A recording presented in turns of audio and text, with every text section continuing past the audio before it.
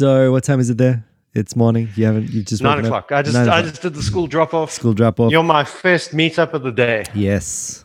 All right. Fresh as a daisy. You had a better sleep than last time? I definitely did. Right. Yeah. So we're off to a good partly start. because I was up reading a book about Catholicism and Protestantism until midnight. Oh man, So by the time I hit the hay, I was just like, oh. Did you get that email I sent you about Taylor Marshall's latest thing? That was hilarious. No, but I watched that and I was like, that dude is on breaking point. I'm like, I think we need to issue a public statement about just don't go there. You know, the Taylor Marshall don't watch references. that episode because it gets a bit uncomfortable. Oh, dude. What was it about again? Well, it's basically about the resignation of Pope Benedict. Oh, that's it. So that's Ratzinger. But I love the prayer, the prayer of the Rosary. What the mysterious prayer of the third light within the heart of the. I love it. Like Rosary. this is where we contemplate on Jesus being whipped, and this is about sexual purity. And I'm like, dude, okay, so like, messed up. I don't know, but you know, all sorts of interesting things come out. Because again, for the sake of listeners, I don't even go to him if I want to find out a Catholic viewpoint on something.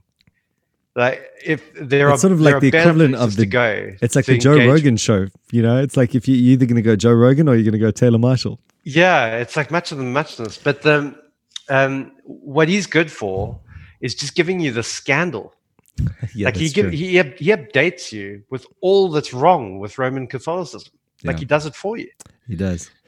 Like so if I got it right, basically the whole tragedy is, and I really don't want to talk about this the whole episode. So let's make sure to curtail it. If anyone's listening, don't worry, it's not going to be another Roman Catholic episode.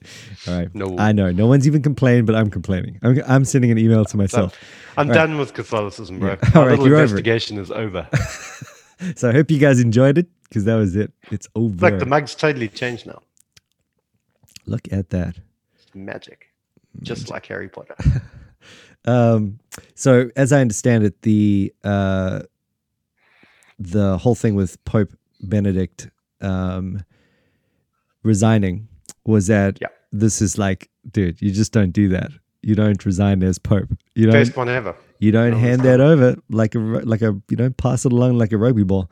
And at the end of the day, that has sent some superstitious shockwaves because effectively it kind of does, although it doesn't break the succession thing. It's like a very weird scenario now. What was he saying about lightning striking the Vatican like the day? I haven't watched it. I haven't seen it. I got that email. You haven't seen it? No, I haven't seen it. I just thought I'd flick you the email because the title of the podcast episode looked so manic.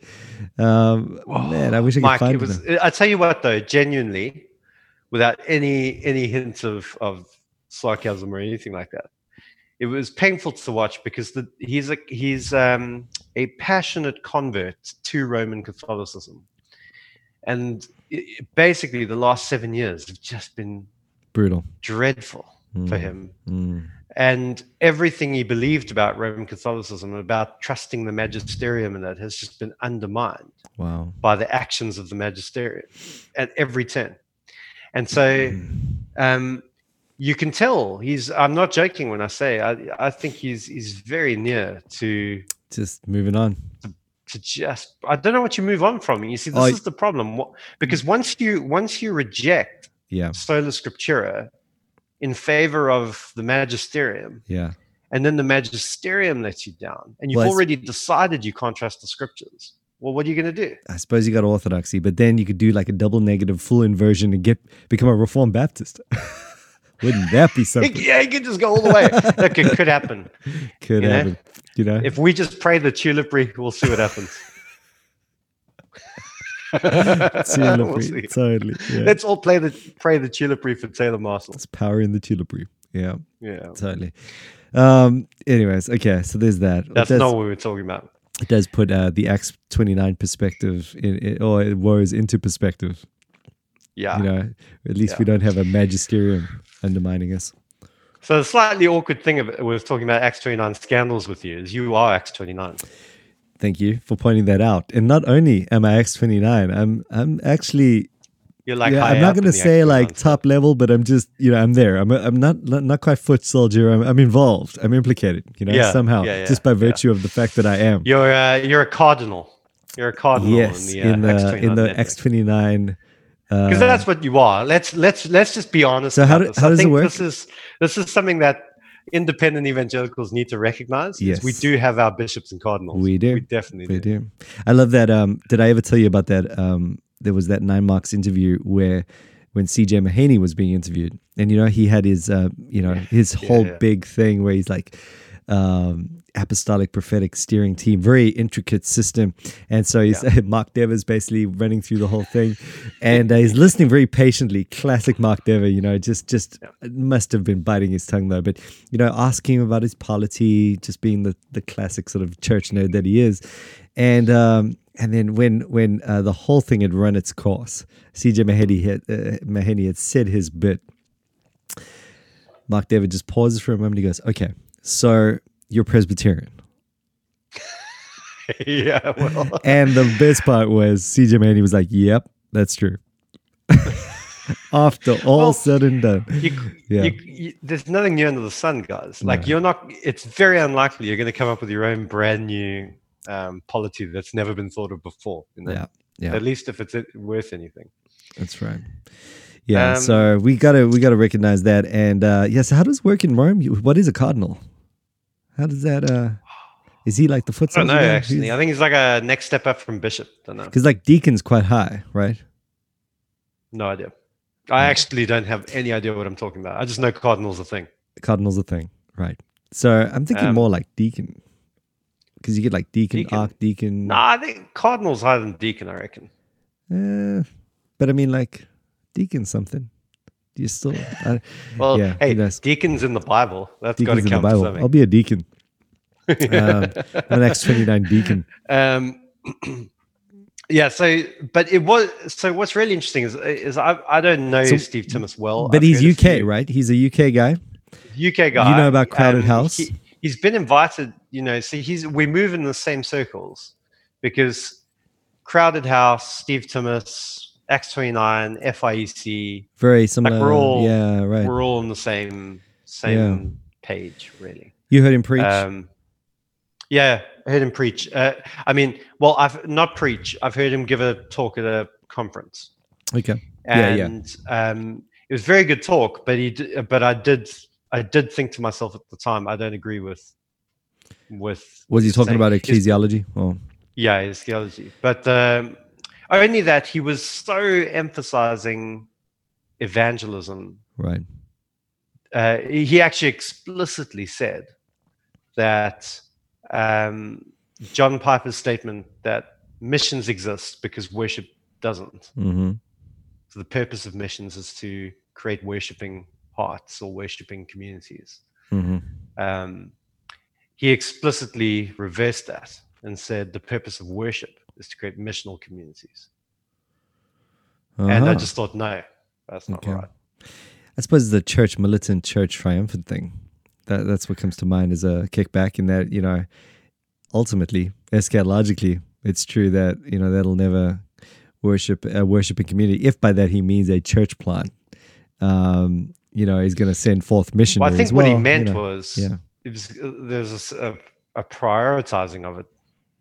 Oh, okay. I don't know. It was a long time ago. I don't like any of that stuff because it's all just too simplistic. It just never has the full rubric in view. And it's irritating. It just comes down to one-liners, and I'm like, nah, none of that is going to do.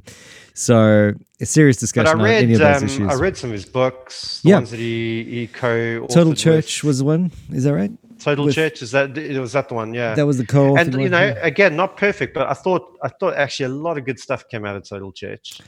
Had a big influence on my thinking. I know a lot of people liked it, a lot of people didn't. I never read it, I've just never had that draw. But it's not one way or another. I wasn't avoiding it. In my experience, the people who didn't like it were Wait a minute, Total Church is killer. What are we talking about? No, that's Center Church. Sorry, wrong adjective. Church, Total Church is Sorry, just freaking out there for a second. We're good. So bottom line is, Steve Timmis is a good guy. He's British. He's British. That accounts for a lot right there. he seemed to be like a no nonsense guy. British, but so in some sense, I could tell that he would be. Yeah, well, not everyone needs to hug him. So classic. It's I remember because I've bumped into him a few times, and I've really appreciated his talks. I mean, again, very similar to you. From day one, I felt his whole crowded house ecclesiology to be a little bit on the extreme end there. But I appreciated that he was giving it a go, and obviously it was working. And thumbs up to his conviction and whatnot. I always enjoyed the way he kind of, he just seems like a good, faithful preacher, down to earth, grounded. I like the way he didn't get too carried away. The British thing worked well in the Acts 29 mix, just to keep it steady. And he's just kind of a straight down the line guy. So I've always only ever had good experiences with him. The thing that makes and just if anyone doesn't know, I mean, I'm sure you would have seen at some point there was a Christianity Today article that was published about Steve Turner. Not Steve Turner. Steve Timmis. Timmis. Sorry, Steve Turner. Don't know why I mentioned you there. Who's Steve Turner? I don't even know this guy. No one. Don't even worry about it. He's a nobody. No, he's a somebody, but don't worry about it. Okay. Sorry, Steve, if you heard that. Steve Turner, if you're a real person, I am sorry. Steve Turner is the guy that I went to India with for like 8 years in a row. So he's like, Steve Turner's like an awesome Jedi guy. Oh, he's a good guy. Yeah, he's a good guy. So I don't even want to mix him up into this. He would. No. He would not like that. Steve Turner's got nothing to do with us. No. So Steve Timmis, close to the name Steve Timmis only by virtue of the word Steve. Overlapping. You could be doing it the whole show now, though. Coterminous only by virtue of that word. That's it. There was this thing happening. So it's Christianity Today, the magazine thing, kind of got hold of some scandal, or at least some complaints against his ministry, and it just sounds like a pretty heavy shepherding sort of thing, and it had some involvement in Acts 29, mostly the crowded house from what I understand. And so where was I going with that? I can't even remember. Anyway, so just coming back to my involvement with him, it seemed very out of accord with everything I've seen. To be honest, I was totally like, wow. But my heart bled for him, in that, because it's a Christianity Today article, every possibility exists at a cheap shot, and the fact that they just kind of ran a story without going through, I don't know, what I would imagine would be the normal Christian channels for dealing with something like this, kind of shows me I'm not such a fan of Christianity Today. It's a journalist, place, just out for the story like everybody else. But isn't that crazy though? You think with the word Christianity in just have some respect, people. Anyway, even if he's wrong, even if it's totally true, you want to just process it's big news to see the fall of a popular leader. This is like number one thing. In the name of Christianity. And there's like a simple part of us that really likes to see the guys fall, because we think, and we've got to rebuke that part of us. You thought you were a big shot, but you're going down. Exactly. There's a part of us that wants that. And who is the one going down at that point? We are. Our hearts rising up at our that point. body. We're the eagle Edom at that point. Rising above, taunting fallen Israel. I'll never forget Piper's thing. He's like, eagle Edom, you will come down. Isn't that amazing how Piper just kind of got with those bizarre like sermon titles? But you feel it though. You feel it. You don't know what he's talking about sometimes. But I feel like I should be feeling. You never forget them. That's the thing. I will never forget. Eagle Edom, you will come down. It's like, dude, don't waste it. Don't waste your life. I mean, it's like you've got like a Clint Eastwood meets something going on there. Just wah wah wah, coming after. So, anyways, I'm just like, it's true though. You have that simple part of you that's like, oh, there we go. Big shot. But that part needs to be rebuked. We have to catch that immediately, even if he's wrong, even if he's did something bad. You still need to like completely clubber yourself for that sort of thing. Don't let that kind of stuff get hold of your heart.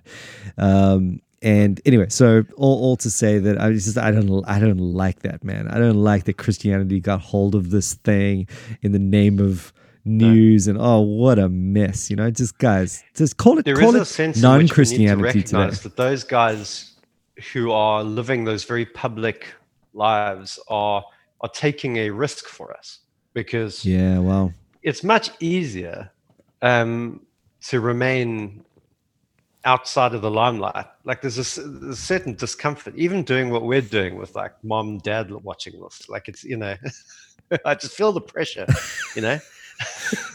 Two parents. So like with someone like Steve Timmis or like Driscoll and McDonald and whatever, like I'm not justifying anything about them, but I am saying that actually there is a certain sense where anybody who's walking a very public lifestyle because their ministries have taken them that way, like they are taking a risk, and they might be enjoying it too much. I don't know. Who knows what's going on inside someone's heart? Exactly. But like even that itself, the mere fact that C.J. Mahaney, like he had a problem with this. John Piper took like a 6-month sabbatical because pride was drinking. Whoa! I think I might be able to remember this. Drinking from the poisonous cup of notoriety. sipping the poison chalice of notoriety. Something dramatic like that. It's so crazy. He has a turn of phrase, that kid. Dude, that guy. What's up? Anyway.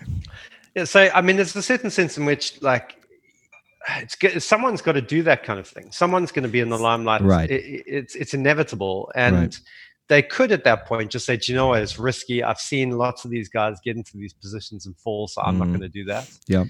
And in one sense, like, fair enough if that's their decision. But another sense is that actually the mere fact that they're willing to keep going despite public criticism, like even if you publish a book. You think about Total Church. Like, so here's someone putting their heart and soul into a book. They really believe it. They're really passionate about it. They're convinced about it, and they're getting mixed reviews. Some guys are like terrible. Some guys love awesome. I couldn't live with that sort of. That's crazy. That sort of rejection. Like it's very hard. Yeah. So you just have to bear it in mind before we start lopping off heads. Oh man, exactly, totally. So, I mean, in general, my sort of my take on this sort of thing is just let it do its thing. Because one of the problems with this sort of stuff is that you never, what tools do you actually have at your disposal to go and get into the facts of that journal piece? You can't phone Steve up. I mean, even I'm linked. I suppose I could if I really wanted to. I could get a whole thing. I couldn't. I didn't even know if I could, to be honest. But not to put that on anything on Acts 29's leadership. But it's just like I'm not that important, and I'm down the ranks, and you wouldn't expect that sort of thing to be open, especially when everything's going crazy. But the bottom line is, how are you're going to have USA, you're going to have this, you're going to have this person's story. To figure it out is going to take a lot of effort if you really want to do it. And is it worth it? You just have to ask yourself. Now, I think at some level it's going to be worth it. Like, someone has to deal with it. Some people have to look into it. But I think it reminds me a little bit of when someone has an accident on the side of a road. And then everyone wants to stop, and there's a traffic jam because everyone's watching. I make a point, not because I don't feel that weird sort of, what is it, voyeurism? I don't know. It just coming out of you. But I make a point just to move on, just to not be, even if there is some small part of me that's pure and concerned about the scenario. It's generally speaking not helpful for me. So just move on, keep going. Unless you're the guy that has direct access to what's going on there, just try and stay away from the scandal. Get something better done with your day. You could just read a book, almost any book, and that would be more productive than sort of digging into, one sort of thing. Anyways, with that said, as you mentioned earlier, like I definitely don't want to, protect someone or come to their defense where they shouldn't have defense, but it's just like, I just don't know enough, the bottom line. Well, and exactly. I know this, you can't rely on one Christianity Today article, you need more than that. You need to work it through. Well, the general news story here is that Steve Timmis has been like more or less axed from from Acts 29, his position in Acts 29, and that he's resigned his position as an elder or pastor of the Crowded House Church. That he's resigned. His books have been pulled. So obviously there's some sort of IVP have pulled the books. Yeah. Okay. Now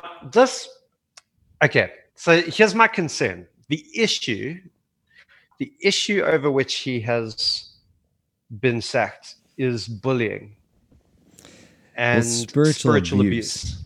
Which I don't, as a label, I just think is pathetic. We need to find a better label. What even is that? Yeah, I mean, like, so anyone who's been a pastor for a week will know that the first person you have any level of conflict with is going to rally around and grab some people and call you a spiritual abuser. So you just need more than that. If you've been in the ministry for more than a week, you know. Yeah, and not advocating spiritual abuse, of course. Sorry, go for it. Yeah, no, and the thing is, like. Well, I don't even know what spiritual abuse is. I would take spiritual abuse to mean that you are using your place of spiritual input. So you've been, been given a place of a platform, so to speak, a place of authority. A position. That's not civil; it's spiritual. It's in the realm of the sacred realm. Sacred realm. Yeah, come on. Let's bring it home. 2-8 sojourner. But you're a church guy, you're a minister. You're not going to tell them about their taxes or their law situation. You're going to tell them about the Bible, and that's your place of influence. And you can manipulate that, abuse it. And what I'm thinking exactly there is go beyond your biblical bounds. So you could tell someone. So heavy shepherding is what we're talking about, right? Almost exactly heavy shepherding. If by that it's simply meant like, listen, you're my office of authority extends way beyond that of Scripture, and and it's it's something that I demand from you. So, but even within that realm, I actually know a few people that have gone, for me, like just uncomfortably beyond anything that I would ever say in a pastoral situation because of, where the Scripture kind of ends. But they feel it's their pastoral obligation to make various applications, to kind of just be a wise influence in a community, to guide youth and to guide them in life decisions. And, they do it well, and they do it really well. And everyone's really happy that they're doing that. And, while I wouldn't think that would be mandatory, I mean, I don't want to call those guys heavy shepherds just because they've gone over the line, but they have a way of doing it. Everyone kind of knows how it works. But as a rule, though, you need to stick to the Bible, and you could manipulate that position. I mean, so what I tend to do if I'm in a counseling situation or giving advice is I tend to be quite explicit about, this is not the Bible. This is what the Bible says. Yeah. This is not me. Mm-hmm. If you disobey this, you disobey God. Mm-hmm. But so that's what the Bible says. Now, here's my advice in how to apply that. You can take it or leave it. You're free to disagree with this. This is my advice. And I normally do make that quite explicit, and it is because of that. And then it's not that you're saying, all right, well, this is me. Now I hold you to an equal level of accountability to me. You're going, all right, this is the thing. Here's my task as a shepherd to hold you to this, which is clearly, I think, I can convince you that this is in the Bible. This is me. I'm not like a robot. I have a personality. I have an opinion. But I'm going to let, you could do the other thing. You could go the other way there. And I'm just, at the end of the day, I'm not going to hold that against you. I have to, I'm not even going to be vindictive or just simply hold my peace. I'm actually just going to release you to do whatever you want there. And I think, that becomes important. You've got to be able to verbalize that in when you're talking to people. The role of conscience. Yeah. You've got to know when the conscience is bound to the explicit teaching of Scripture and when the conscience is free to in the fear of God, work out its salvation in fear and trembling. So the issue for me is that we've seen a couple of guys go down to bullying. Mm-hmm. so Mark Driscoll was one, obviously key one, who went down to bullying. Yeah. I actually think of all the things that he was accused of doing, that was probably the weakest accusation. Like he did some very ropey stuff that I think would have disqualified him from ministry. It was very, very similar to Thomas in that, it was interwoven into his personality the whole way through. And there were the thing that made Driscoll was that everyone was applauding, his because he was a straight talking. He was a straight talker, dude. Man's man. And so all of a sudden that flipped on him, and the crowds are fickle, Yeah. So that part, yeah, exactly. And then there were other things that should have been focused on as a real thing, but it gave every hater an opportunity to hop on the bus and just say their piece. And so I think that what concerns me is this: that I think abuse of authority is a disqualifying characteristic of a leader. Right. So I'd be happy to say that if you are bullying people or lording your authority over them, you are operating in an unchrist-like sort of way. I think it depends on how we define abuse. Well, that's the question. Okay. Yeah. So I think that there is a principle that I'm happy to say I agree that if he's truly guilty of this, then it's good for him to step down and to be removed from ministry, not necessarily permanently, but at least until he sorts out. Well, just in the way that any Christian, he's going to be led to repentance. He's going to own that, in love, to receive him, to see him restored. But obviously, part of that would require that he can't be in ministry while it's happening. Obviously, it's just one of those things, and for his own sake and for everyone else's sake. And, there's nothing particularly like, I just do not want to come across in any way saying that that's Steve and me. I'm just, I'm bulletproof. You know what I mean? And I mean, like 2 seconds later, you could be in the same boat. Because we all know our frailty, and we know by the grace of God, we're taking one step at a time over here. And I would just really want my church at that point to just be gentle with me, like, okay, rebuke me. I'll own the public nature of my office. I'll repent. I definitely don't want to be in ministry if I'm, publicly sort of disqualified at that level. That'd be the last thing I want anyway. But I want to find refuge in the church. I don't want to be like the church I've been preaching the gospel to, for crying out loud. I want them to minister that to me at that point, so I hope that that's happening at some level for Steve, and his age, he's sort of on the outro, it's not how you want to end. It's not how you want to end. I do feel for him, and again, so it's not that I'm saying it's not right. If he's truly guilty, it is truly right. Right.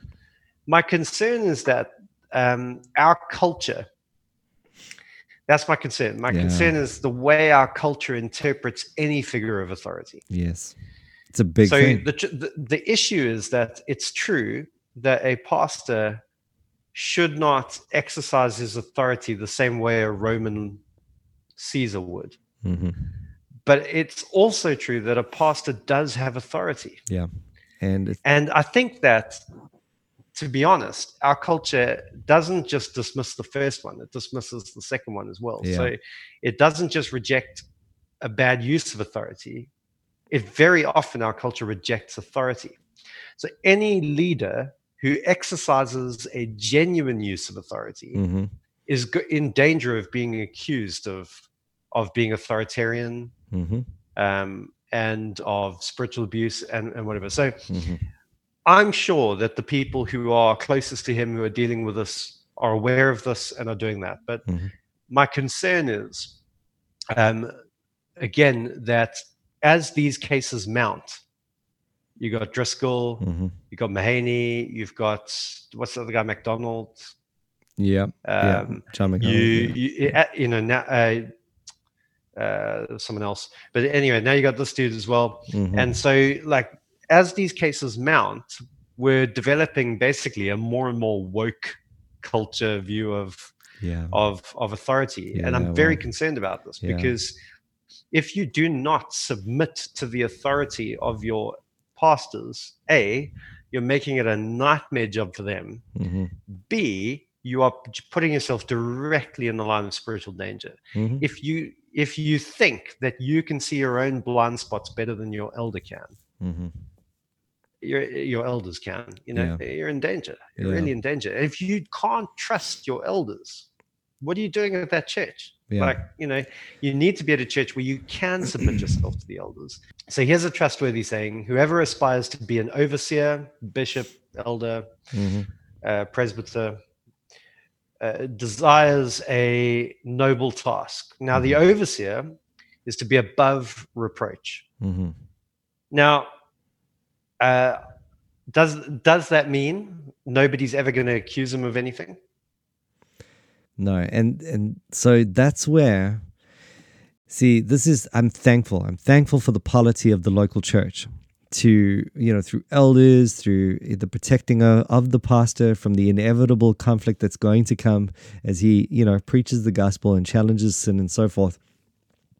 You need to make sure that there's more than one witness and it's credible, and you have a group of elders to which the pastor is accountable. If you believe in a plurality of elders, and you should, and so at the local level, I'm thankful that if we really, if we do our job right there, if we put that together well, there's a sense of protection by the mercy of God there, and I felt that protection. It's sweet. I'm thankful for it, and we really lose out if we don't have that. The problem comes in with the sort of anything beyond that, whether you're looking at a denominational structure, whether you're looking at, we mentioned Rome earlier, whether you're looking at, some sort of network, you have to lead it somehow. It's not an individual local church. You have to have some way to kind of make it go forward. There probably is a little bit of room to choose what sort of approach you want to take there, but that comes with all the trappings of every other organization, and it's almost in the realm of the, totally secular at that point. You just sort of, you're using secular tactics. Certainly in the case of Acts 29, you're sort of firing. I mean, I couldn't even imagine what that would be like. We don't do that. We're not, only American churches do that by the sounds of it. We just literally, that sounds bizarre to us. But you hire and fire in a network. You need a person to do this. Someone has. So non-disclosure disagreement. I mean, a non-disclosure agreement. That just sounds like, what are we even doing there? Which tells me I am definitely not the man for the job. I have no idea what to do in that sort of setting. But it's true that kind of thing gets done in business all the time. So, you're walking that fine line. And I suppose there's the flip back on that is when something goes wrong and some accusations come. You're just going to have to deal with the way, you're just going to have to take it on the chin at some level. You're not going to have that protection in place because allegations will come. And, that's so I think the qualifications that are at play here is that in 1 Timothy 3, the above reproach thing means that you shouldn't be found guilty of the stuff that you're accused of, I think, more than you shouldn't be being accused of stuff. It's that actually, It's about your reputation. Are you bringing scandal to the gospel? The direct qualifications that are at play here is the one is so it's above reproach, faithful to his wife. That's not in question. Temperate, so an even temper, not given to explosive anger. Exactly. Yeah. So if you're sort of constantly at your elders' meetings or whatever, grabbing guys by the collar or, slamming your fist on the table or something like that, that's not a healthy sign. No. So that's fair enough. Self-controlled, again, it could be regards to anger. Is his anger under control? No. With each of these things. I'm not even talking about Tim at this point. No, I'm just talking about me.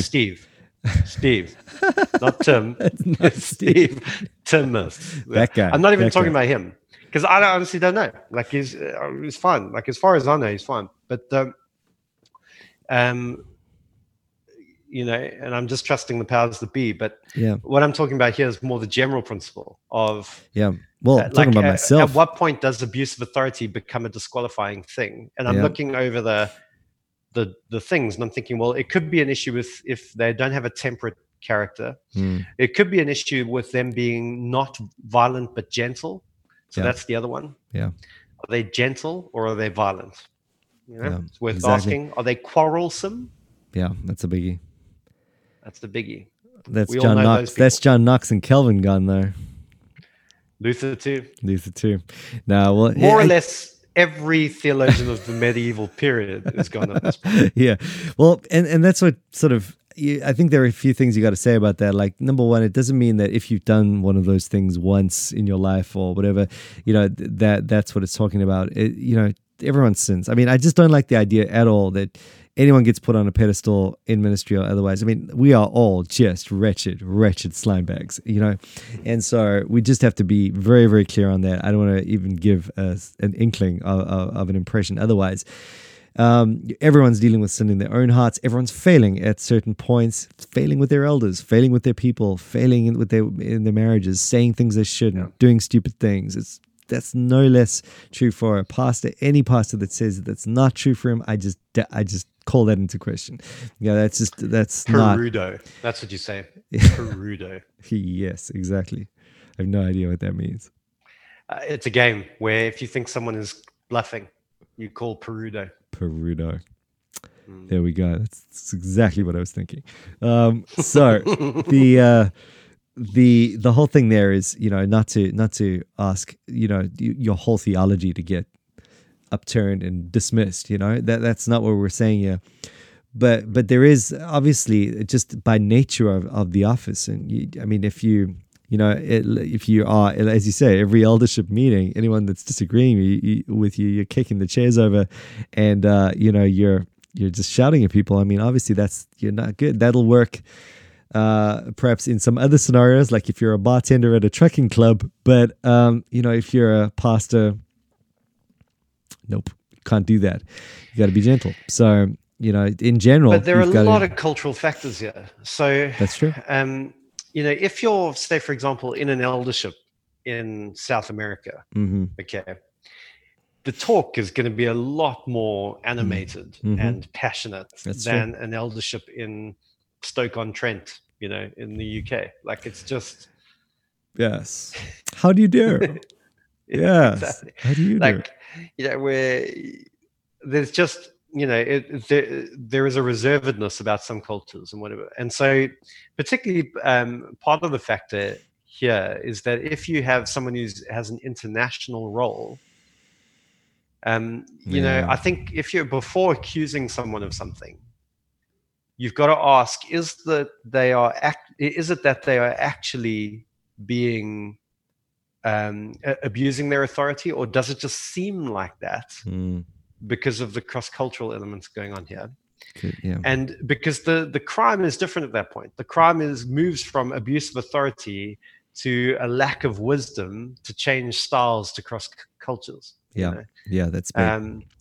And I think that one of those is a disqualifiable thing and the other isn't. Exactly. Yeah. So that is a factor. And if we just keep it within Western first world culture for a moment. Again, the key virtue for our age is tolerance, and tolerance doesn't mean what it means in the Bible. It means you're not allowed to disagree with someone. It means you have to always approve of what they do and always approve of what they say. You can't say no to someone. You can't say that's a silly idea. You can't say you're wrong. You can't say you need to repent. You can't say any of that stuff to someone without coming across as arrogant and abusive.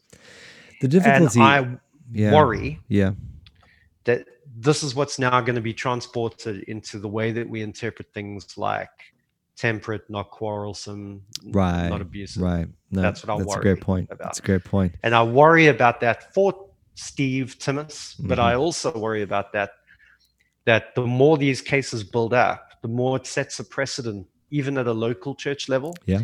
If your pastor comes up to you, or your elder, I mean, it doesn't have to be a pastor, but any of the elders comes up to you and say, bro, you are out of line and you need to repent of your sins, or you are going to face church discipline.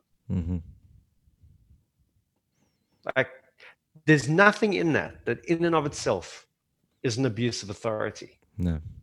That's a perfectly appropriate use of authority. Right.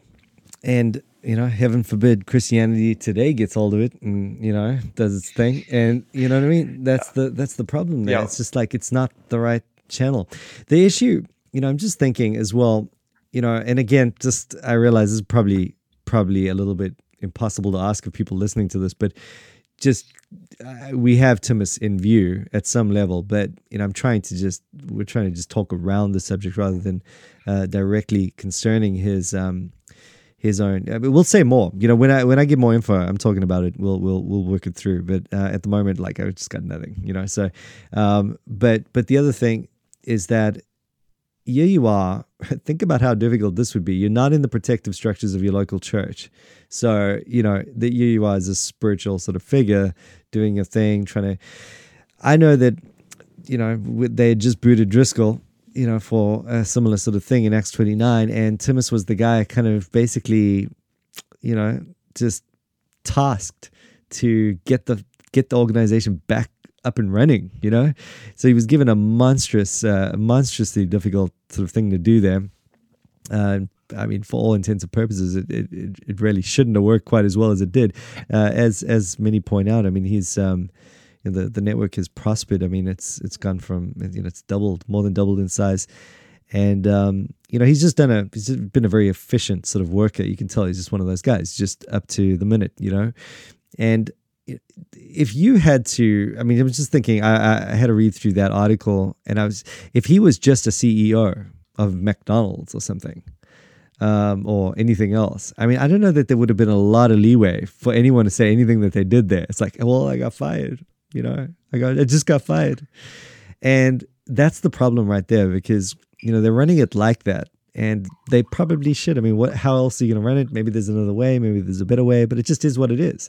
The problem is that it's sort of, it in the realm of Christianity and in the realm of thinking about it in terms of local church structures, we think it's unacceptable. And, maybe that's the problem right there. I mean, maybe I know the denominational guys are having a laugh at us because they're like, yeah, that's why you should be Presbyterian, and that's why you should forget the network thing. But I don't know that helps. Yeah, all you've done is you've changed the scenario there, and you've. I've been part of a denomination. Yeah.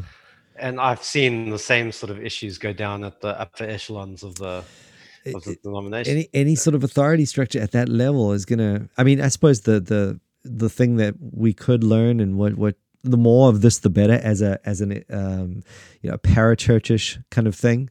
Any parachurch structure has got the extra burden of thinking about this issue. It's not just a McDonald's, so you just got to be sure that you're processing that well. I think Acts 29 must learn that lesson at some level, in that. Put the checks and balances in place as much as possible. Just overkill on the checks and balances. Even if you move slower, you move with accountability, which is basically what all of this comes down to. Like, you just make sure that it's impossible to do anything. I mean, this is the book of bureaucracy, right? In the Presbyterian Church, you need a big book that gives you a lot of rules, to give you a lot of accountability if you're going to have a big structure like that. It's one of the awesome parts of a local church kind of setting, in that you don't need the big book because it's a smaller gathering, and much more simple to go about leading. But there we go. So basically, anything without enough. I mean, if I was going to be put into that leadership scenario, I think probably as a result of what we're talking about now, and the inclination of the age, and the way this is all moving to a certain kind of allegation that seems coming up, I think I would ask, am I going to be kept safe in this?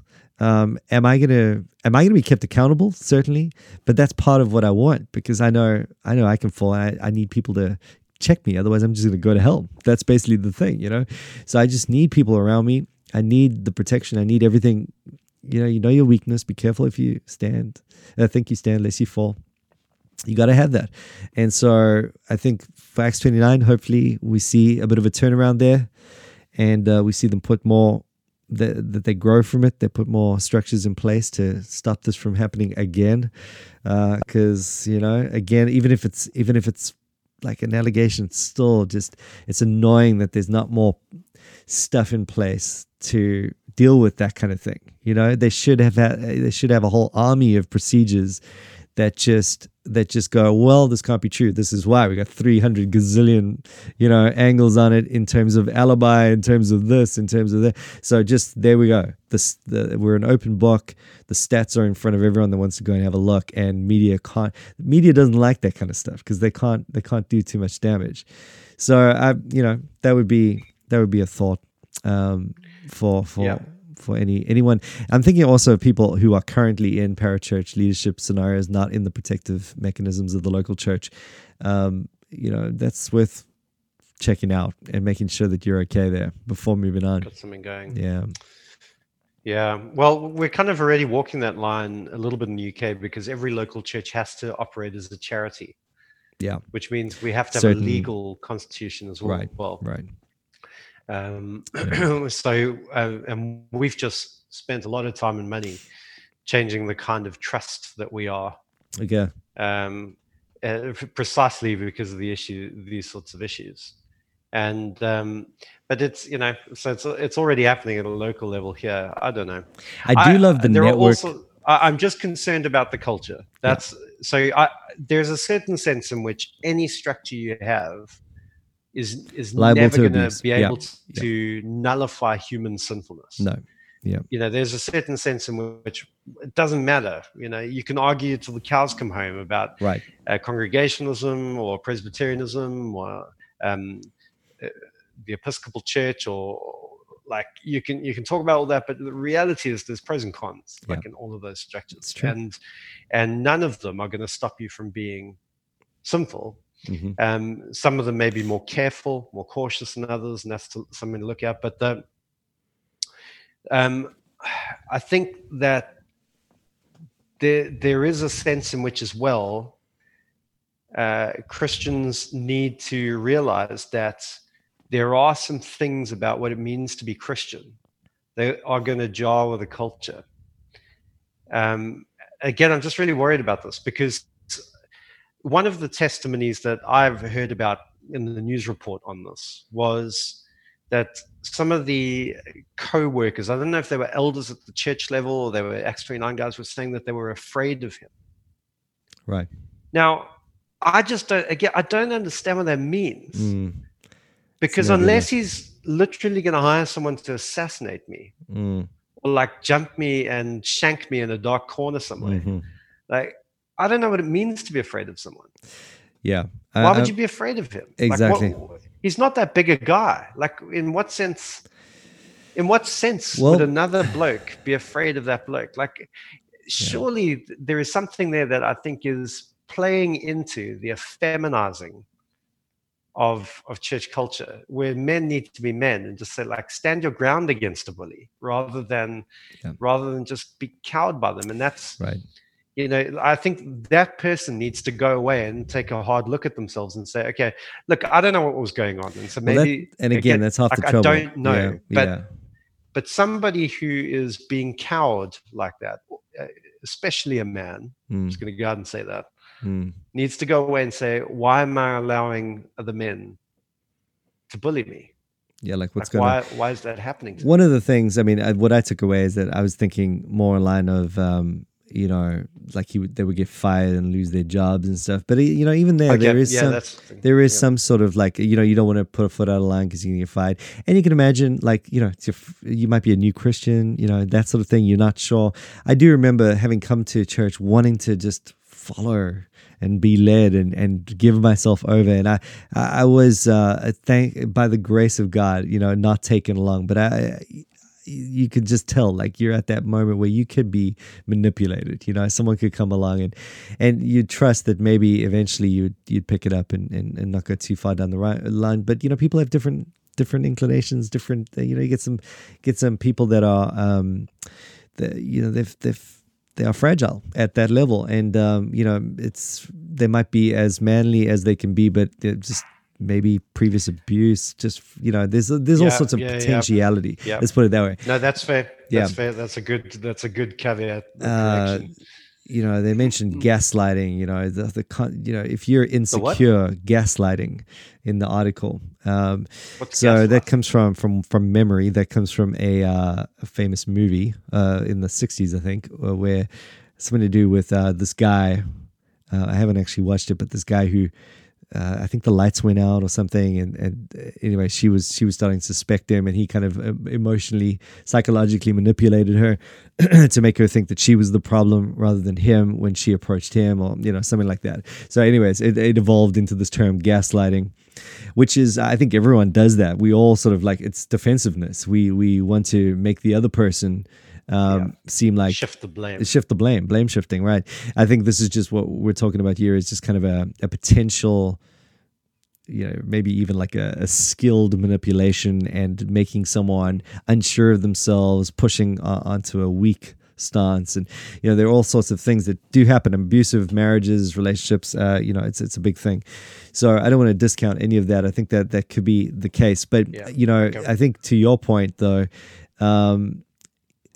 if it's not that, is basically what you're saying, right? Like if it's not that, and if it's like, if someone just basically is just going, listen, bro, here's the thing, straight talk, I'm on a mission, let's do this thing. And I'm like, I'm kind of offended by that. I mean, the culture will give. That is what I'm talking about. So right. It's helpful to say there are scenarios in which it might be a very real intimidation. Right. But and we're dealing with barring those kind of gaslighting scenarios, which I don't know, maybe I'm just so naive. I just don't even see this kind of thing happening. Like, I don't know, is it an American thing? I don't know. And well, it's definitely. But he's British, so. He's British, but he's been operating in like Acts 29 is not British. No. But maybe there is a factor there that institutionally, and this could work at the local church level as well. Like if a pastor is surrounding himself with yes men, that is a problem. Like if all the elders are basically just saying yes to the pastor, and there's totally. You have to no pushback or challenge or iron sharpen iron. But again, I think the whole thing about the point I was trying to make earlier, but I think you've helpfully put that into perspective, that actually there can be some real intimidation issues. But the point I was trying to make earlier is that the whole thing about toxic masculinity, right, and that any demonstration of masculine qualities like strength, or you're not gonna get love for that. Authority. Yeah. Exactly. Yeah. You're going to get pushback. It's almost inevitable. The culture will give you every opportunity. Anyone who has any problem with any of that, the culture will clamor around an opportunity to lift that allegation up. And it is disturbing. It's just a unique problem that we have to face, The tragedy with that is that the whole cloud of dust that comes up around the controversy here hides the beauty of true leadership and true use of authority, and the safety that you find within that. Like I love it. I mean, I don't always find it easy at the time, but I love the fact that I have an eldership that I can trust, and that even if I strongly disagree with the conclusion of a meeting, it's good. It's a good thing that it goes against. Totally. It's a good thing when I'm rebuked and put in place. Absolutely. And reminded of my own weakness and that kind of thing. It's such a beautiful thing. Yeah. And the fact that I can just say to them, guys, I really need to entrust myself to you, and for you to tell me when I'm out of line, and for you to, it's beautiful. Half of the whole issue, because one thing we got to talk about is Jordan Cooper and the assurance issue and Flame and Extranos and all that kind of stuff. But right. at some point. The whole issue of assurance would be so much simpler if you just trusted your eldership enough to confess your sins to them and let them tell you. Like let them say, you're barred from the communion table, or we can tell you that your sins have been absolved, because I just think there's a beautiful thing about real submission, real authority, and when that's at work and you're not resisting that but only resisting the abuse of it, then I think there's something beautiful at work. So Mike, to close us off here, because we must be reaching near the end, how do we know How do we know that? Do you have any principle or rule of thumb that we can use to discern the difference between a true use of authority that may be a strong use of authority, but like a true use of authority, versus an abuse of authority, or a bullying? Right, and we're thinking about the pastorate specifically. We're thinking about pastorate, yeah, because that's where most people intersect. I think that's quite an easy one, to be honest. I mean, I think within the agreed upon constitution and the confessional statement that you have, which guides the agreed upon interpretation of the scriptures. So it's not like you're placing all the weight on the pastor to have to come up with that every time. You've already submitted to that basic infrastructure of understanding the way that pastor is going to interpret the scriptures. But in light of that, he's got to end where the scriptures end. That's the bottom line. And I think you've got to let your pastor lead you according to the Bible. You got to let him lead you as a real sinner. You've got to let, it's not like you're asking him to be Jesus to lead you. He is trusting in Jesus with you. He shouldn't be a hypocrite, but he's basically moving along with you and those very same things. He's not a robot. Again, like, he's free to offer an opinion that's going to vary dramatically in terms of personality and culture. But if he isn't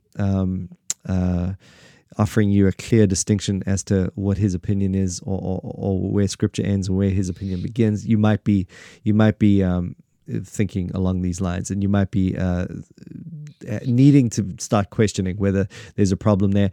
And certainly, if there's something that he is insisting upon that really is just a sort of idiosyncratic application of scripture, not agreed upon by the constitutional sort of infrastructure by the confession of that church, immediately that's out of balance, because I think a lot of it is in the Bible. I'm just applying it. It's not there, obviously, but I'm applying a principle.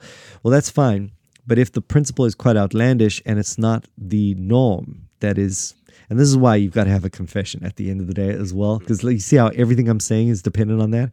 You can't just be a solo scriptura guy, because then you're just basically opening yourself up to whatever, whimsical interpretation or application comes along. You've got to have something solid, something rooted into history, something agreed upon, something that you move in mutual accountability with. Yeah.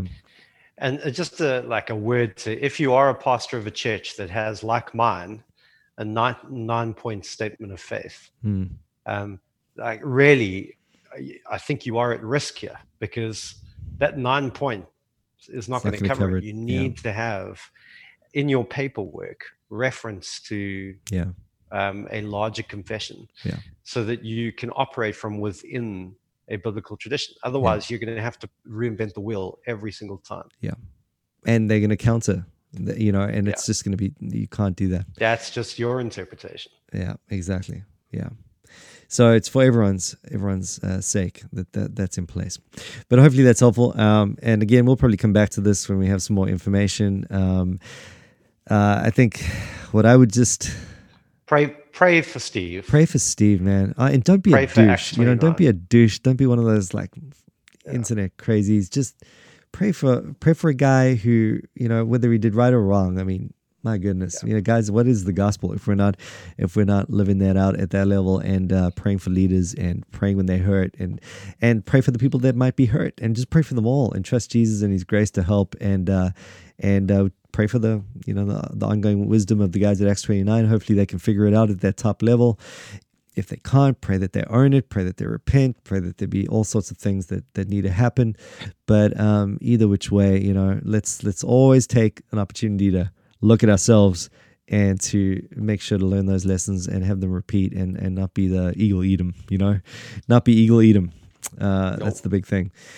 Alrighty. So there we go. Wednesday night. Good hang. Ready to play out? Ready. All right. You ready? A 1, a 2, a 1, 2, 3, 4.